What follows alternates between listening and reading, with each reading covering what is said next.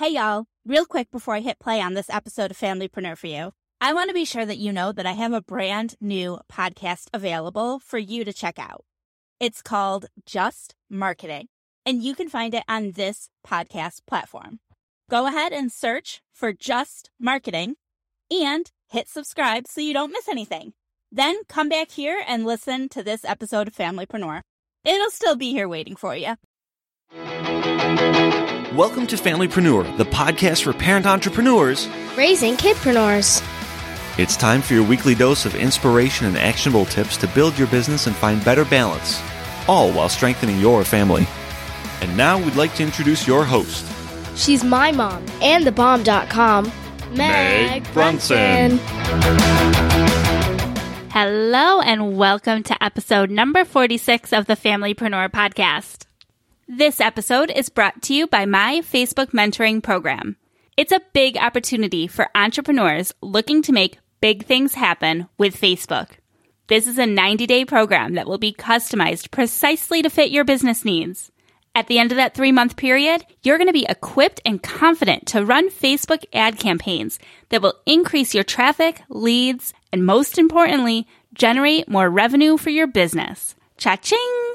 Due to the level of support I'm providing, this offer is limited and expected to sell out quickly, so act fast. Visit megbrunson.com/mentor to see if you'd be a good fit.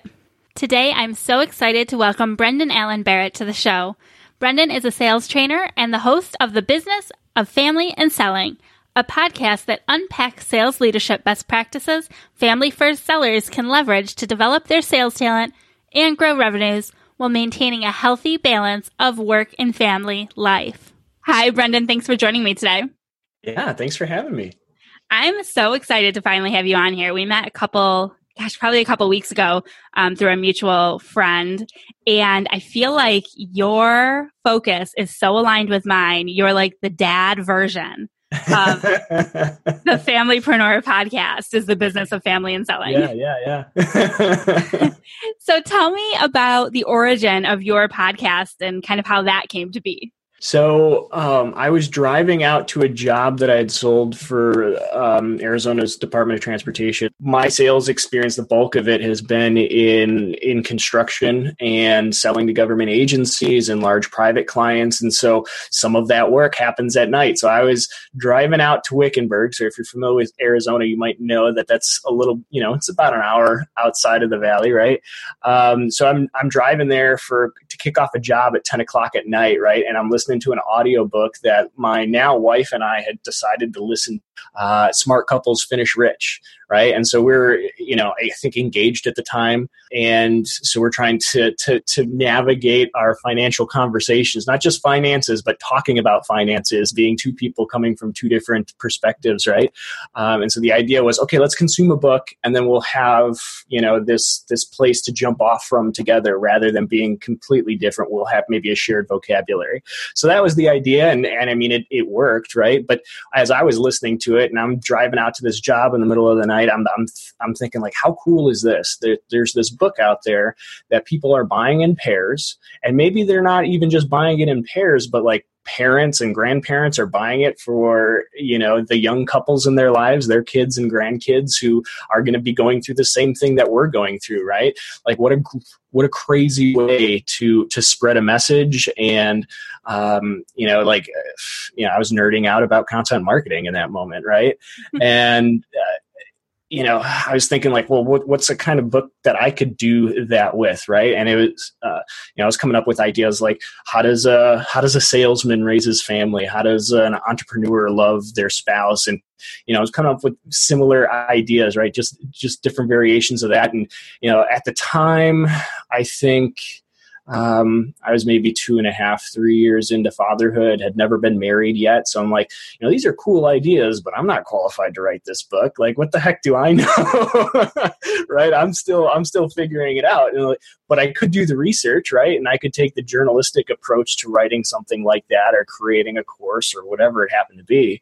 But I'd have to do the research, and what's a better way to do research and build an audience around a future info product than a podcast, right? And so that was the origin of the podcast. But of course, I'm selling construction projects, doing coaching and training on the side.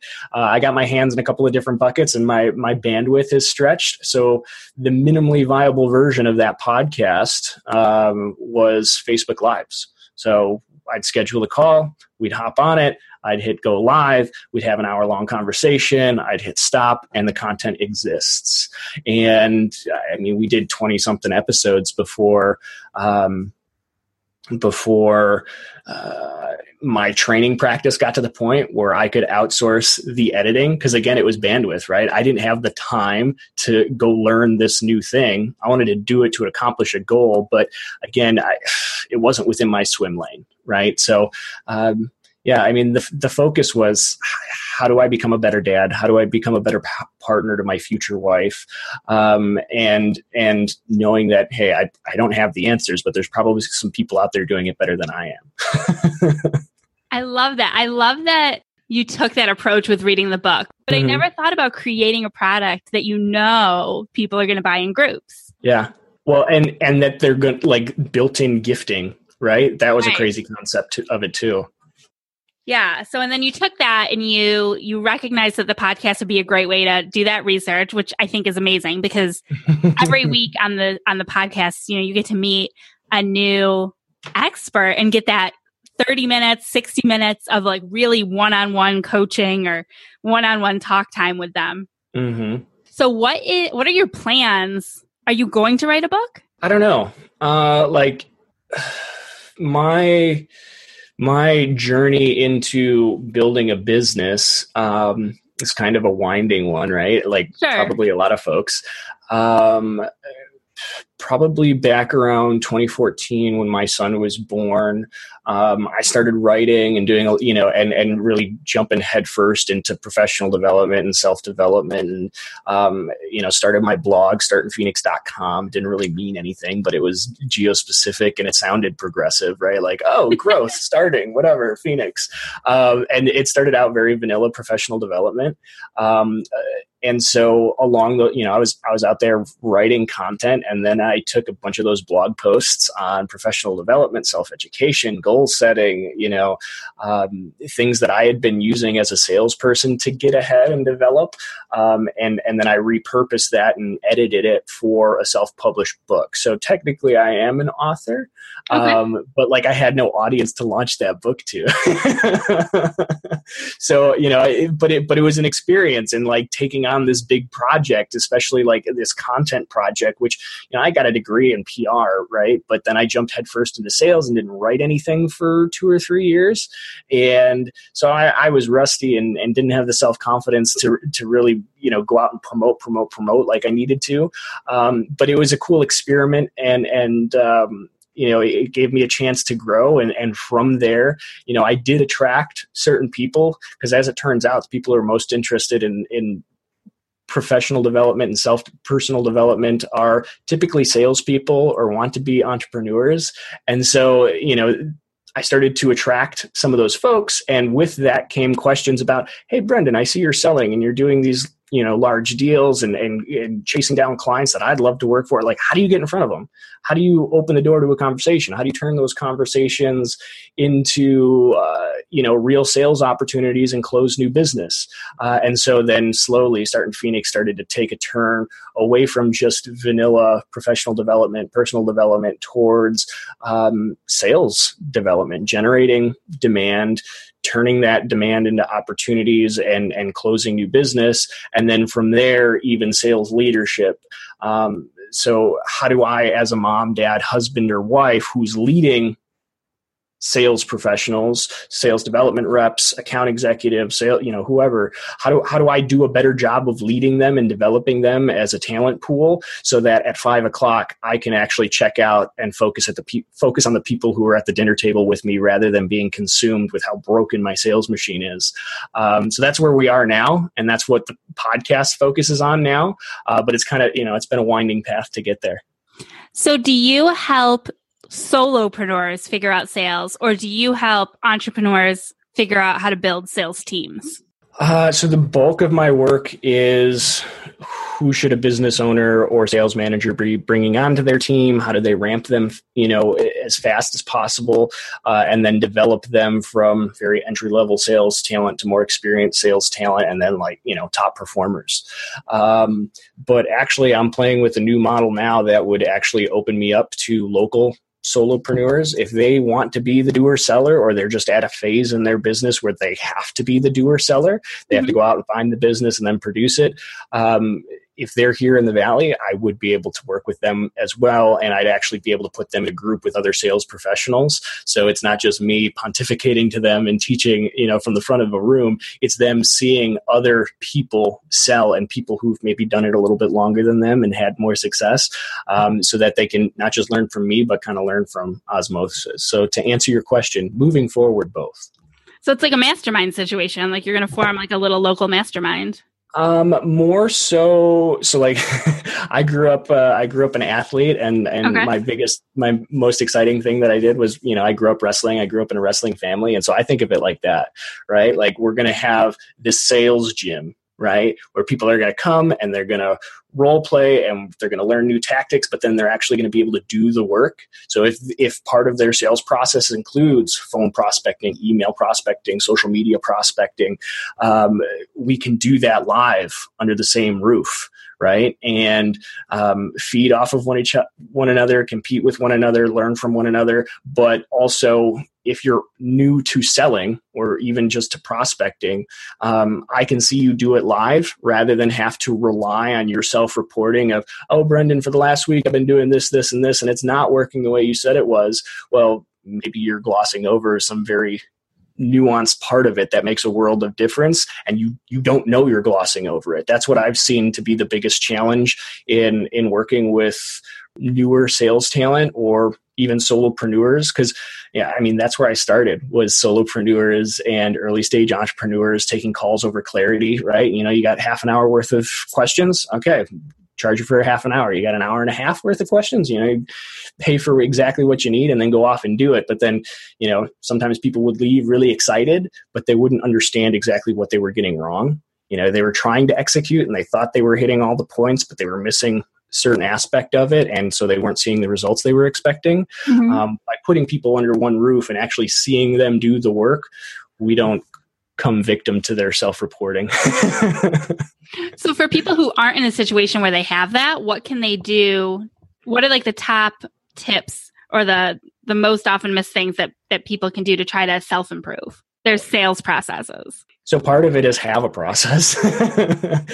Try to be consistent, because when you're selling, when you're selling, you're consuming data, and if you're not recording it and tracking it and trying to synthesize it, mm-hmm. It's going to be hard to improve. So, be organized, pay attention, track your conversations. If you're not in a CRM, get in a CRM. It doesn't have to be overly complicated. If you are a doer seller, a solopreneur, your CRM could be an Excel sheet, or if you're in Gmail, you could use Streak CRM, which is free for the first user. And it basically is an Excel sheet on steroids. It visualizes your pipeline. You can create different stages as your sales process develops. You can create new stages to the sales process. You can also do cool mail merges out of it, right? So if you have 20 people you need to say the same thing to today, one email, right? And it's customized, and it doesn't look like it's coming from a MailChimp or a ConvertKit. It looks like you sat down and wrote an individual email to those 20 people, right? And that gives you more time to be on the phone, to be on social media, to do all these other things, because it does take a lot of touches sometimes to win people's attention, hold their attention, and then nurture them into a buyer.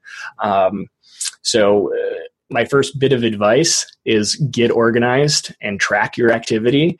And then probably the second bit of wisdom would be, you're not being annoying when you follow up and you keep showing up in people's lives. You're being persistent. You're being helpful, because they've got a lot.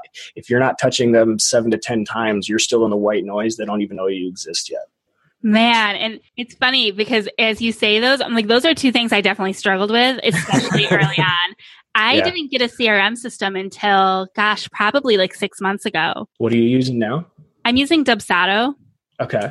So it's relatively new. I want to say it's only been around a year, maybe 18 months, but it's $25 a month, just for the record. So it's not like super expensive. And it's robust enough for me. It integrates with QuickBooks. It allows me to set up workflows and task lists and like do all, invoicing.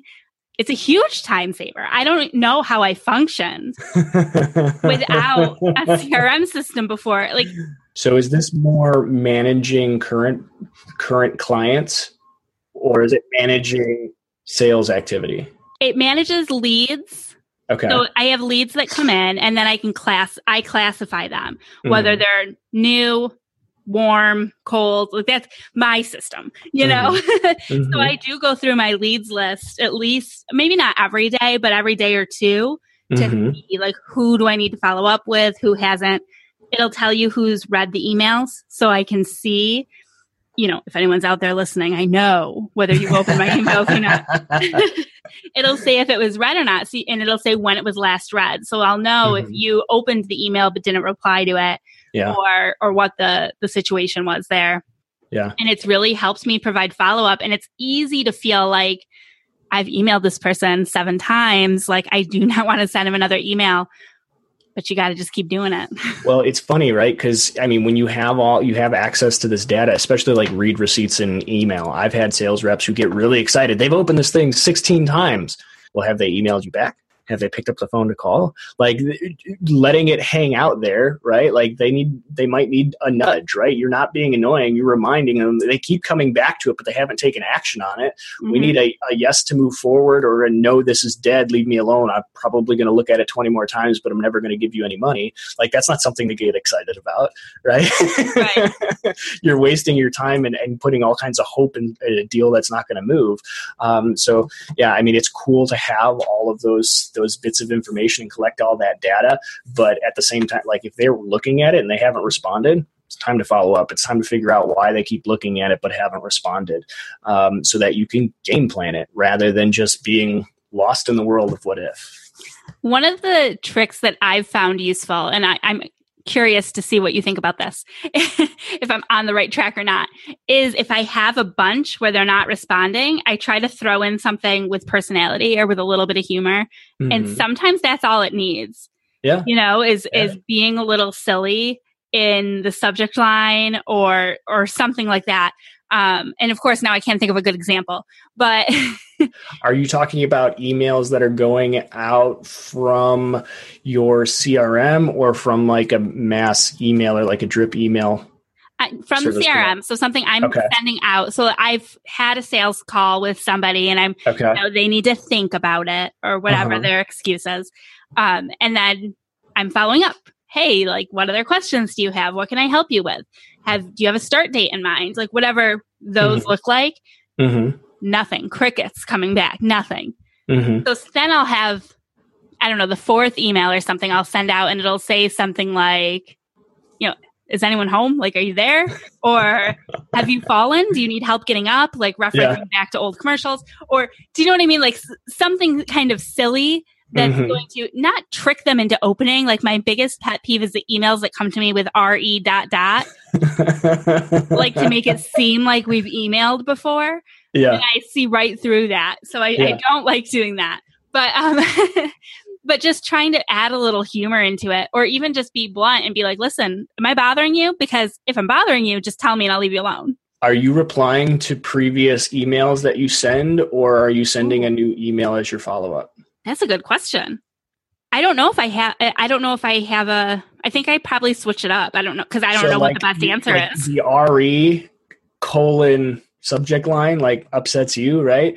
But like there's a reason that works. It gets people to click in, right? But then once you see through like, oh, I haven't replied, I haven't talked to this person, they haven't emailed me before, that's annoying. But there is a psychology that gets people to open that email and respond to it, or get that because they think they need to respond to it. And it's that repetition. Oh, now I'm a jerk for not getting back to Meg. Well, if you did send an email and you replied to it and you replied to it, and next to the subject line, it says 7 messages in that thread, like that's going to get somebody's attention versus the first email that came from you. Okay. And that I think I would have less problem with because it's still organic. I think what I don't like is I'm going to send you a cold email. We've never spoken before, and I'm just going to put RE in the subject. Yeah. Like that to me is like, ugh. So it creates a sense of urgency, but then they open the email and realize, oh, there is no urgency. This is a trickster, right? But if you have legitimately sent multiple emails, then, I mean, they're opening it and the story continues to be consistent. Yes, they did send me several emails, and now I'm kind of guilty for not getting back to them. I should at least reply and tell them, there's no business here. Go away, leave me alone, don't waste your time. Or, hey, I want to move forward, like give you excuse so you know what the status of the account is. So would you recommend the replying versus the new email? Because of that, like, urgency and showing them that, So, like, if, depending who you're selling to, right? Like, email is a great prospecting tool. Like, you're talking about replying to emails to get an answer on a proposal, it sounds like. So you've already had your discovery call, you made an offer, and they're trying to make a decision. I always thread messages, right? Like if you're prospecting, right, and it is a cold email and you've never talked to the person, like, you're in the white noise. It could take, I've done prospecting campaigns where we're 7 emails and 4 calls, right? So it's like, in addition to, like, I'm referring back and forth to the voicemail. I just left you in my second email in this thread, or my third email in this thread. Plus I'm, liking and commenting on your stuff. Like, sometimes I have, 2 sides of the prospecting campaign where it's keeping it cool on social media where it's public, but I'm still staying in front of you, which will maybe remind you, oh yeah, I've got that email from Brendan I need to reply to, or that voicemail I need to return. So, I'm touching them, staying in front of them over here, and in email and voicemail, I'm, very to the point, like, hey, we set a deadline for this decision, or you were supposed to get me this information and you didn't. Is this still moving forward? Where are we at? And then of course, over on social media, I'm keep playing it cool, right? But still staying in front of you and reminding you that you have unreplied to emails in your inbox. Since we're talking about prospecting, I'm curious what your thoughts are on cold calling. I love it. So you do. Absolutely. And as somebody who's like 100% online, I'm like, do people still cold call? I have a cell phone now. Do you know what I mean? I mean, I love cold calling. People still do it. It still works really well. When you're cold messaging people and you're trying to ask for business, like, you have to have it helps to have social proof. It helps to have, your targeting down. Like, hey, I'm calling you for this reason. You have this thing going on and I can see that from afar. I think this is going to help you accomplish X. And so I want to explore it, because I think that's the case, because you look like this from afar, but you may not be. So I want to call you because I think I can help you. And I mean, some people get upset with cold calling because, as the cold caller, right? Because they feel like they're annoying, they're interrupting somebody's day. Like, that's marketing and advertising. You're interrupting people's day to get their attention, whether it's on the phone, via email, social media, or on TV. People weren't expecting to see that Cheetos ad, but they're happy they did. Right. So, I mean, there's tact to it, right? Similar to email, you still got to follow up. One touch is not going to be enough. With prospecting, whether you're using phone, email, door-to-door, or a combination, and I always suggest a combination, you have to have a marketing mix or a prospecting mix. There is no silver bullet that's going to work with every prospect every time. And sometimes they play off of one another, and that's what helps get your email responded to, that you left 3 voicemails, right? So like, leaving voicemails and not having people answer doesn't mean your cold calling isn't working. But like, if you're solopreneur, super early on in your business, focus on networking and not leading with an offer. Like, hey, I just want to talk shop. I saw you did this cool thing. I wanted to hear more about it. I have these questions. And I mean, that's my philosophy on prospecting. Prospecting is collecting data, collecting information, learning things. It's super cool if I learn that, hey, you have a problem I can fix and you have the money to pay me for it. Like, you're a qualified prospect. Not every call I make is that going to be the case. I might learn, hey, from afar, you look like a qualified prospect, but now that I've talked to you, because of these reasons, you're not.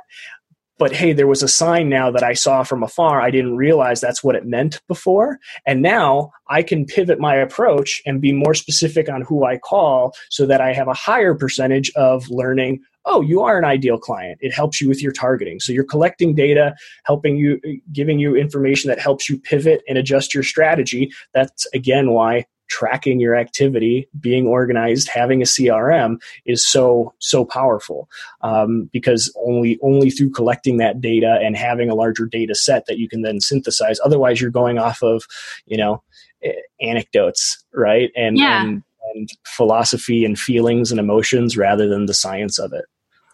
I love that. I love that there's no failure. Like, even a bad sales call is still a learning experience. Mm-hmm. I mean, another cool thing. So, I mean, your first call might be to, like, for a Facebook ads agency, right? If you're focusing on chiropractors or dentists, right? Your first call might be to reception and they're going to shut you down, right? But you might be able to learn the doctor's name if you didn't know it already. Or maybe they have a marketing manager who's not doing Facebook ads, doesn't have it in their skill set, or doesn't have the bandwidth.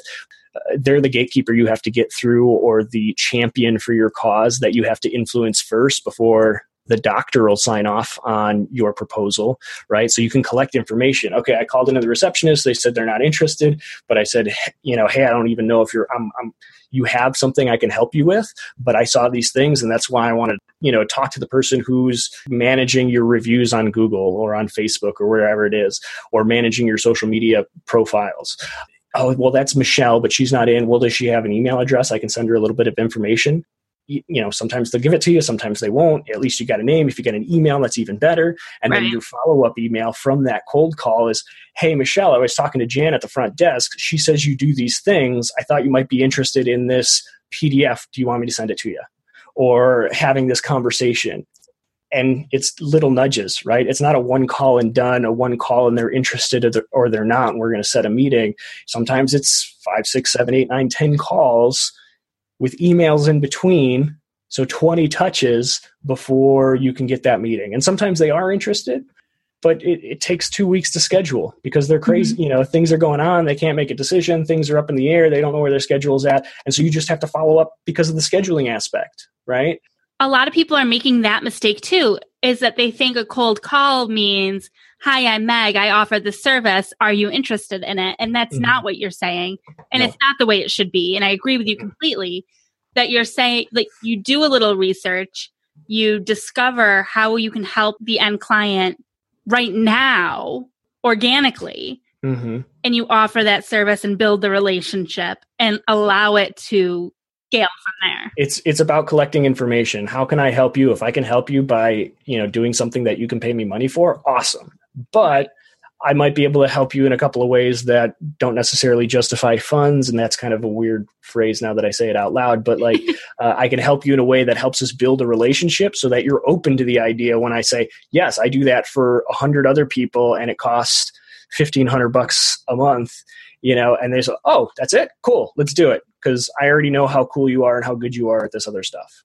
And I've found that a lot of the people who aren't at that place where they can potentially afford the service I'm pitching, they'll have similar pain points in common. And that's when you create some sort of a PDF, like you mentioned before, or something like that you could give them for free. Yep. And still serve them and stay on their radar and get them to follow you on social media or join your Facebook group or however, listen to your podcast, however you're retaining. Yeah. Cause not being able to afford you today doesn't mean they can't afford you tomorrow. And if you have content that could help them become the client who can afford you, and it was your content that helped them get there, you're building a level of rapport and trust and expertise in their eye that, once they get there, that you're already top of mind. Maybe they're going to go out and get 2 other quotes, right? But that's just to keep your number honest. Right. And that's it. If your quote is slightly higher than the other 2, if they've got that, if they know you and they trust you already and they like you more, that does carry weight. Well, and that's why if you're selling something and somebody calls you for a quote, right, but they don't want to sit down or have, the typical discovery call, that means somebody else has already set the expectation, probably has more rapport than they'll allow you to build with them. So maybe you shouldn't be sending them a quote because you're not really even in the game. They just want the free consulting or a number they can take to the guy who they already kind of like, but they want to get a better price. and there's no business that you can win there, right? So that's probably an important insight in qualifying folks too. If they're not willing to go through the sales process with you, they're not a qualified prospect, and you should move on. Push back, say, hey, this is what we have to do before I can give you a price. Because one, I don't know if I can help you. Two, I don't know what it's going to take to help you if I can. And if I can't do those things, a number is going to mean nothing to you. Right. I know what I want. I want these things. It's like, cool, get it from somebody else. And if you push back like that, sometimes they'll start to question. Either they'll move on or they'll start to question themselves. Is there something I don't know? Do they know something, more than I do? Okay, maybe I should set aside the time to do this the right way. And, you having pushed back allowed you that window to build rapport and maybe win business that was otherwise going to go to somebody else. So much great information. I feel like there's so much value there. So I want to take a little tangent before we completely run out of time, because I want to touch on your family stuff. So in the beginning, you talked about why you focused on family, but you also have a unique family situation. When you started off, you were engaged or dating, you mentioned, and you had a son, and your son is from a previous relationship, correct? Yeah. So, and that's kind of an interesting circumstance too. So I was already dating my now wife before I even realized I was gonna be a father. So the week my son was born, I found out, oh, hey, there's this kid that's got a face that looks like you and you should look into it. And so I did. Wow. Yeah. And so my wife and I were only a couple of months into it. Right. And so is Brendan worth sticking around for? Right. And, so we had to jump through a lot of hoops, and now we have a beautiful mixed family, if you will. But my son knows no different from his mom and having Lulu, my wife, Lindsay, in his life. He's got 2 homes, a bunch of people that love him, want to take care of him, and want the best for him. And yeah, that's kind of our situation. So how is your son involved in the business at all? Or is he absorbing any? Have you been to Start in Phoenix? He's everywhere. He's in my Facebook ads. He's on the front page. That's such a silly question. He is in my newsfeed all the time. Yeah, something that I was really resistant to coming up as a salesperson was mixing my personal and professional life. And now I'm kind of cultivating a brand that that's it, that there is no in between, there is no division. And, I used to take the approach to sales, especially when I was first coming out, of the logician, right? There has to be a business case. And there does have to be a business case for people, especially to make B2B buying decisions. But before they get to logically justifying a purchase, usually there's an emotional buy-in. And I didn't always give that much credit to it. If people like you as a person, they're going to be more likely to want to work with you on an ongoing basis. If they're going to buy from you once, maybe that matters a little bit less. But if you're going to work with somebody for the next year, 2 years, 5 years, 10 years, you can't. You got to be able to stand one another, right? And I love my wife, I love my son, I love my extended family. That's part of my life. I love to talk about them. I love to talk about other people's kids and what they're up to, and learn how other people are making it work. And and a lot of times that's where things start now for me is, I used to think how are the wife and kids was a terrible question. That's so silly and doesn't add value to the conversation. Is that's what people want to talk about. That's what I want to talk about now. So I'm not so anti merging the two worlds anymore. Do you have to set up boundaries? What are your boundaries? Are there any boundaries for you? I'm not perfect, and my wife will tell you that I'm far from it. But yeah, that's kind of the origin story of the podcast, right? I want to be able to do this better. And for my clients, I want them to be able to do it better. But oftentimes, being a provider, building a business that actually, serves the family and serves our needs, it's hard not to put it first, right? Because if it's a mess, you can't focus on the people who are sitting at the dinner table. You're consumed with thoughts of why it's a mess and how it's going to get fixed and what if it doesn't get fixed. And so that's kind of my world now. Most of the people who are leading sales teams and making the buying decisions on the offers that I'm putting into the world, they're married. They have kids. They want to make more money, but a lot of that has to do with because they want to take give their kids experiences that they didn't have as a kid, right? They want to send them to the best schools or let them play as many sports as they want to do, or go to the summer camp that they've always dreamed of going to. And if the sales machine, if the team that's producing the sales isn't running properly and it's a mess, it's hard. You're not going to have the funds to provide all those experiences. And you're not going to be able to enjoy those experiences even if you are squeezing them out, right? You're going to be consumed with the distractions from work. If work is going well, it's easier to focus on the family and the people who are right in front of you. And so, that's what I'm trying to help people with. I love it. So aligned with what we're trying to do here too. I would love if you would tell us a little bit about where people can continue to learn more from you and interact with you. So startinphoenix.com, and we abbreviate Phoenix PHX. So startinphx.com is my blog. So you can learn things about me there, get content on sales leadership, best practices on prospecting, managing a sales pipeline, closing new business. And then the podcast can be found at startinphoenix.com/family. You can subscribe on either iTunes or Stitcher. You can submit questions to be answered on future episodes of the show over there.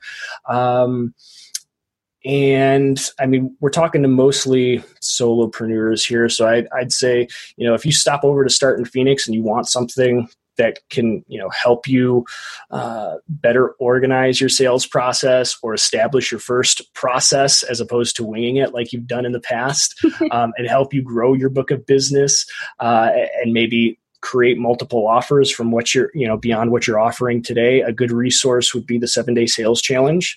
So if you go over to startinphoenix.com/closebiggersales, you can subscribe to that 7-day email sequence. It's a combination of written content, video, audio that'll walk you through the process of identifying who you should be selling to, what you should be selling them, how you should be going about the task of selling. And then again, how do you escalate buyers through subsequent purchases so that you don't have to reinvent the wheel every time you decide to raise your revenue goal by going out and finding new customers every time. You can create repeat business. So startinphoenix.com/closebiggersales for the 7-Day Sales Challenge.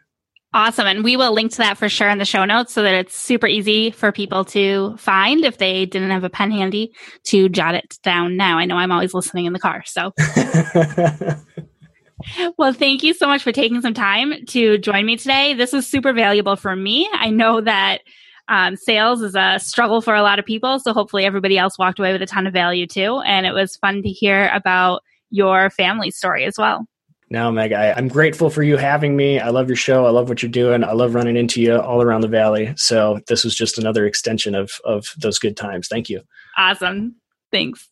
You'll find all of the links mentioned in this week's episode, plus the show notes at megbrunson.com/46. Last week, we met Heather Chauvin. She's been named the next generation's thought leader in parenting and women's leadership, and her mission is to crack women open to their deep potential and help them understand and decode their child's behaviors. Heather is a TEDx speaker and the creator of the Mom is in Control podcast. She's been featured on the OWN Network, Huffington Post, TV outlets, and more. With wit and wisdom, she inspires a global community of women to take back control of their lives and evolve how they lead, work, play, and parent.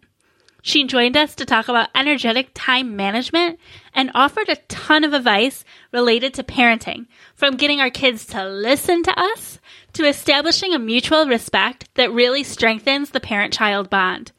I loved so much about that interview, and if you haven't listened to it yet, you'll definitely want to. Next week, we'll meet Erin Lohman-Jack, the highly sought-after business coach who transitioned to opening her own speakers agency, and she is the leading authority on assisting thriving, purpose-driven entrepreneurs and how to monetize their message, make an impact, influence change, and inspire action in others. She has a great story to share about her 10-year-old son and his philanthropic mission.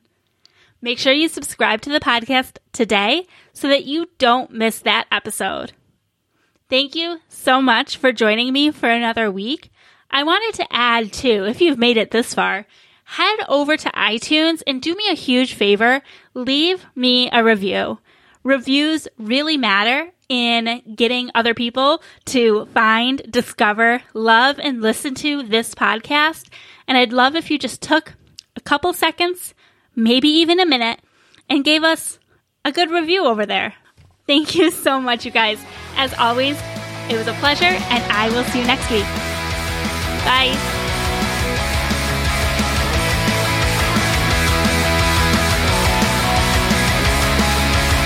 Do us a favor. Share this podcast to a friend. It's like my mom always says, sharing is caring.